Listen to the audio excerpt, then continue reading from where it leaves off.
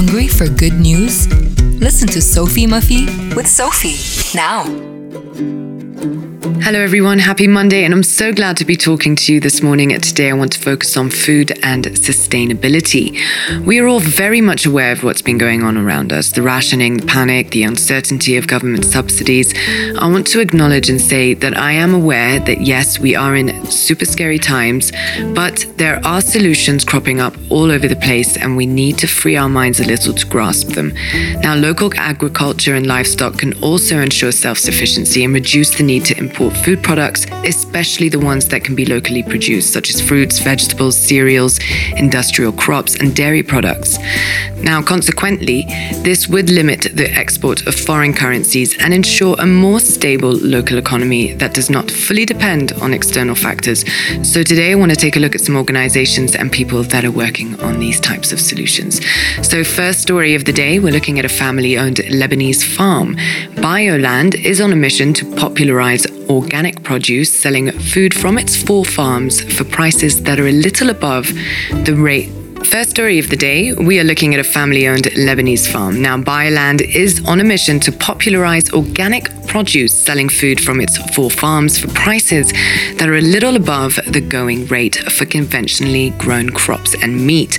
Now, most people don't realize that not using chemicals and artificial fertilizers might only reduce yields by 10 to 15%, so there really shouldn't be such a huge margin on organic food. Now, the interesting thing about Bioland is that it isn't just because it's a farm looking to provide healthy organic crops and meat, but it is a whole ethos that is keeping this expanding. Now, at one farm, Bioland has planted 10,500 orange blossom trees via the permaculture method, in which little landscaping is done in order to maximize water retention and reduce the need for water irrigation.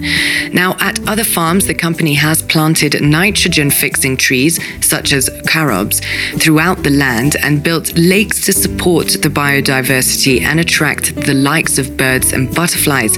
So, not everything is dandy. There are some challenges. The company faces high cost and difficulty in importing organic feedstock for its animals, which sells for around 3 to 0.5 times the price of conventional feedstock.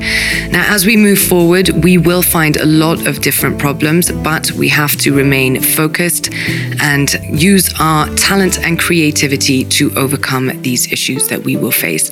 Now, next on the list that I want to talk about is an organization named Soils. The reason why I want to talk about them today is because they're not only producing in a sustainable way, they're providing workshops and tools to those who want to learn.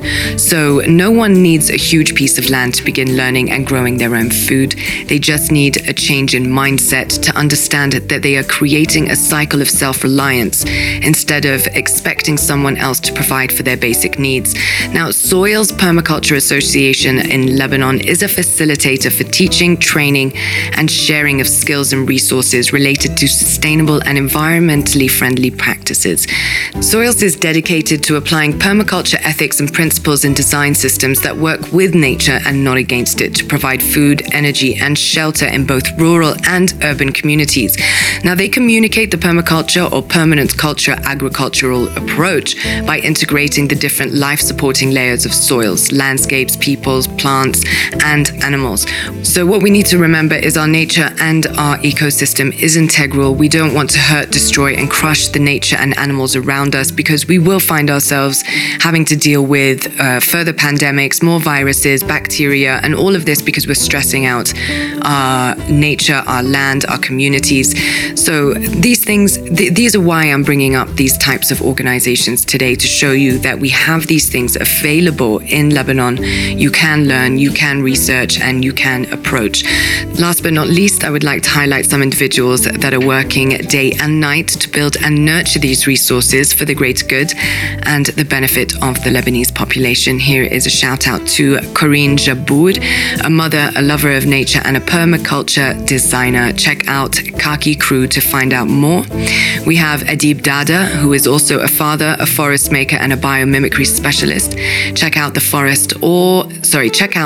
Other Forest on Instagram and The Other Dada on Instagram to find out more on them.